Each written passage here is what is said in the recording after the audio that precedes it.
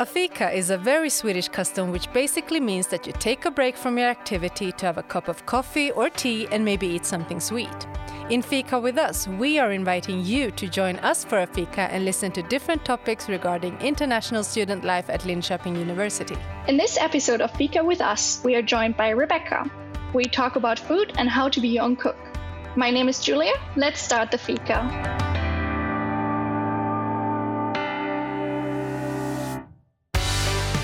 Moving to Linköping might be your first time moving away from home.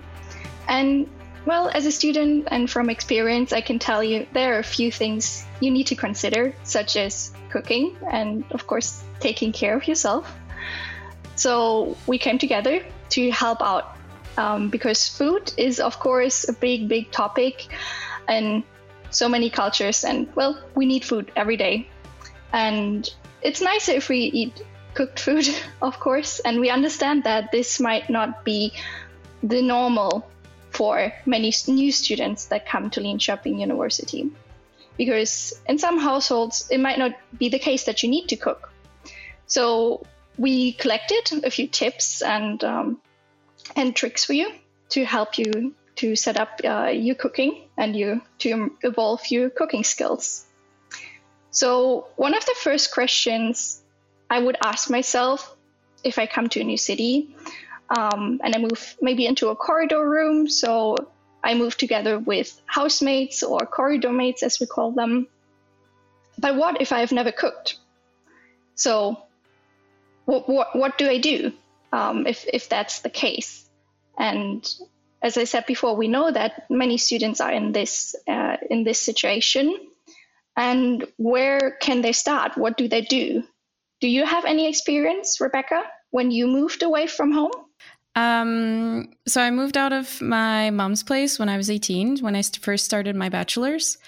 I had already cooked sometimes because my mom is a teacher, so there were a lot of days where she got home very late. And I had maybe a free afternoon, and I had two options, which was to spend my allowance on eating out of the home. Or I could take advantage of all the food we had in our fridge or in our freezer, and I could cook something for myself and then keep the allowance for something else. And so I had already started with very basic dishes. But when I first moved out, I actually noticed that those basic dishes were nowhere near enough. So you get pretty tired pretty quickly of the same 5 dishes. And so I kind of started experimenting a little bit. So I tried making soups, which is something that I'd never done before. And I went a bit beyond the very simple starter dish of like pasta with some sauce. And the trick is really just to try and experiment just a little bit at a time, like try a new spice for this dish or try adding a new ingredient. Also, researching things, just Googling, sounds very ridiculous, but it works. And also look into how to actually keep ingredients at home, because I had only ever seen how things were done at my mom's place, but I didn't know, like, oh, if I keep meat in the fridge, how long do I have to cook it until it goes bad? Like, if I keep it in the freezer, how do I properly store things in the freezer? There were so many things to learn, and it can seem quite overwhelming.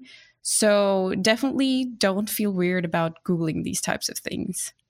Yeah, I think this is a really good tip because, I mean, just talking about YouTube has so many recipes and great instructions that will for sure help you to get started with the basics. And I mean, as Rebecca said, it doesn't have to be fancy at all. I mean, simple food as pasta and store-bought pasta sauce, I mean, works perfectly fine. So you don't need to, go nuts right away. I mean, you have a few years probably to practice as well and to figure stuff out, to try out new things, to try out new types of cooking or maybe different flavors. Because if you live in a student corridor, you will most likely have housemates from all around the world. So even if you're not used to maybe Indian food or Chinese food or well, German food, just try to get in contact with your housemates and maybe set up a cooking evening where you will learn to taste new food and where you also learn to do maybe new recipes. And I can highly recommend to start a recipe book to write down all the good recipes that you've cooked so far, because it really, really helps if you want to do meal planning. So if you plan ahead for like a week or so, to just open your book and see all the recipes you like, and you just pick. I think this makes life a lot easier. Do you do meal planning as well, Rebecca? Yeah, definitely. So I'm studying in the master's program of applied ethology and animal biology. And so I have a very, very inconsistent schedule. So it's so helpful to plan meals in advance and to use the weekend to do like a big batch of cooking, so that throughout the week I don't really have to worry that much, or I just get by cooking very quick things. Because sometimes we spend like an entire week at the zoo and we have to wake up early every day and we have to take lunch, and then you get home very tired and you don't feel like cooking at all. And it's so nice to find that Tupperware with some food in the fridge and be like, oh yeah, past me was looking out for me and was making sure that I'm well fed. Yeah, I totally get that feeling. I'm a bachelor student, so my schedule, sometimes it's a few lectures and sometimes it's the whole day plus a lab. So I really understand. You want to get home and you just want like comfort food, actually. And I mean, if you pre-cook your food or you have leftovers, just pop it in the freezer and save it for another time.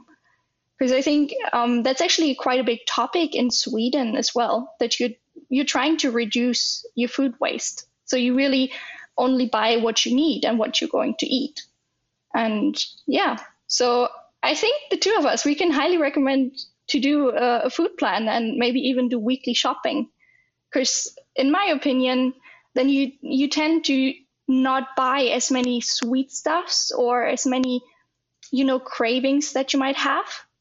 Because, well, if you walk in with a shopping list and this is what I'm going to eat for the week, this is what I need, that's most likely what you're going to buy and not useless stuff. And that's pretty good for your wallet, to be honest. And I found if I cook with friends and we just split the cost, it gets way cheaper as well. Because the more you buy, you can usually buy bigger packs. It just gets cheaper, and it makes more fun to cook with company. Yep, that's very true. Yeah, but one thing I just realized, cooking comes also with other responsibilities, such as cleaning up after yourself. So especially if you have housemates, you of course want to leave the kitchen as you found it, which was hopefully in a clean state.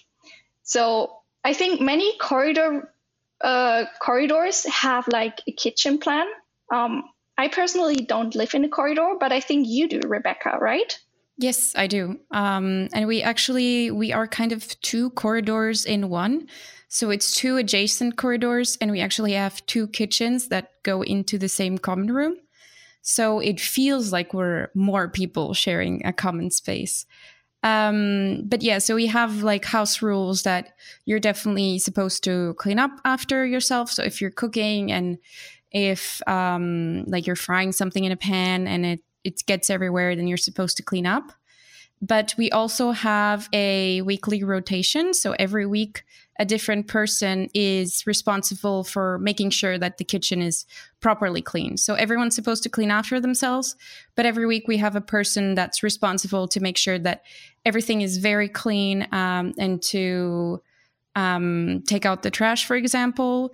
And also that person is responsible for baking something for our Sunday fika. That sounds wonderful. Yeah, we have fika every Sunday at 8:30. And the person that cleaned that week is the person that is responsible for bringing something in. And I know of a lot of corridors that people just buy some cookies and share them. But in our corridor specifically, most people end up baking something, which is so nice because then you get to be like the guinea pig of people trying their cake recipes or their pie recipes or their cookie recipes. And it's so nice. Like just this week, We had this girl that made such a good cake, and I'm actually not a cake person, but the cake was not that sweet. And I was like, oh my God, can I have this recipe? Like, I need this cake in my life. That's amazing. Yeah, I mean, that's a great way of getting new recipes as well, and sharing recipes with friends. Yeah. And actually, if you move into a corridor room, do you need to bring your own utensils and pots? How does that work? That is a very good question. So technically on the website, it lists that you need to bring everything yourself. So you need your own dishes, you need your own pots. But when I actually got here, the corridor already had everything. So previous tenants just kind of left their cutlery and their dishes and their pots. And so I didn't have to buy anything extra. So we have everything we need. And we also have this system with the pant, so the money you get back from recycling cans and plastic bottles. That money we get back from that kind of waste goes into the corridor, so that we also don't have to buy like trash bags or paper towels. Like that comes from like the corridor fund, so to speak. Okay. And yeah. Yeah, that's a good system, I would say. Yeah. One more question that sort of came up to me. When you live in a corridor, and well, as I mentioned before, there probably be people from all around the world. How does it work with the different foods that everyone cooks? Because doesn't it get a little smelly sometimes? Yeah, I would say you definitely see like the cultural differences and you smell them a bit as well. But luckily, with the rule that you're supposed to clean after yourself, usually the kitchen doesn't really have a strong smell after the person has finished cooking. And we also have really big windows. And so if you air it out, it's usually fine. But sometimes you do notice it like, oh, the microwave has a bit of a weird smell from the person that heated their food before you. But it's quite simple, because if you do maintain the rule of cleaning up after yourself, it's usually okay. Yeah, that sounds pretty doable, I would say. And another thing that I experienced in Sweden, not particular in corridor rooms, but just in Sweden, is that eating with different dietary restrictions is super easy. Because I know a friend of mine, and she's vegan, and she was a little worried before, moving to Sweden, not knowing what they sell in the supermarkets. But she actually found it very easy to find like plant-based milk or nutrients that you might need or might want to take instead of eating meat and proteins through meat. So, and I also experienced that, eating vegetarian is not that hard either. I mean, Swedes do love their meat.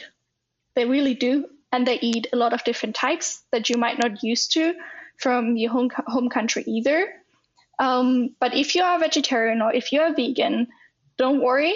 The supermarkets have loads of vegetarian and vegan options. And so do restaurants if you go every now and then. And I'm not sure if it's very much more expensive than in comparison to your home country, because of course that very much depends on where you're from. But I think that most of the options are quite affordable as well. And if you follow our tips and tricks for weekly shopping and meal planning, I think it should be quite all right. Let's see. Yeah, and actually, a few more tips that Rebecca and I thought of when you're completely new to the kitchen. Please consider a few things, like just safety information, basically. Because, for example, the ovens and the stove and even microwaves can get really, really hot. So you might burn yourself. And of course, no one wants that. But usually all the kitchens have protective like gloves, or you can use tea towels wrapped up together. And of course, you should never leave your food unattended because, well, putting something on the stove or putting something in the oven for way too long and just going off to your room in the corridor, there will be a very bad surprise for your corridor mates, I would say. So just be aware of that. Don't leave your food unattended. But that's, again, if you're cooking with a corridor mate or with a friend, you split the work and everything gets a little easier. Yeah. And Rebecca, is there anything that you can recommend to a student who's going to start cooking, basically? I would say there's not too much to be afraid of regarding like the safety measurements. In corridors specifically, there's usually a timer for the stove or the oven that you have to click before being able to turn it on. So it's really to help avoid distractions. So every 60 minutes you have to restart the timer if you want to keep cooking, which is, I think, quite nice because forgetting things is definitely normal. But yeah, I would say following the tips is very useful. Not buying too much food because wasting food is not a good thing for the environment. And just baby steps, I would say, is the most important thing. Trying one thing at a time, maybe asking your friends for easy recipes, or if they do invite you over and you can be like, oh, why don't we cook together? But let's use one of your recipes. And then you can taste it. And if you like it, you can be like, I would like to have this recipe, please. And most of the time, people are super happy to share. Yeah, that's what I experienced as well. And I mean, just take it easy, really. Feel free to eat whatever you were not allowed to eat when you were a kid. I mean, even if it means dinosaur-shaped schnitzels. I mean, if you have your own kitchen or your corridor kitchen, you can cook whatever you want to, whatever you like, and you can slowly start to build up from that. So we hope you have a lot of fun and success in the kitchen. And if you have any good recipes, please share them with us. You have listened to Fika with Us with Julia, and this episode guest was Rebecca. Don't forget to follow us on social media, Linköping University on Instagram and Facebook. We hope you enjoyed today's talk and that you will join us for Fika soon again.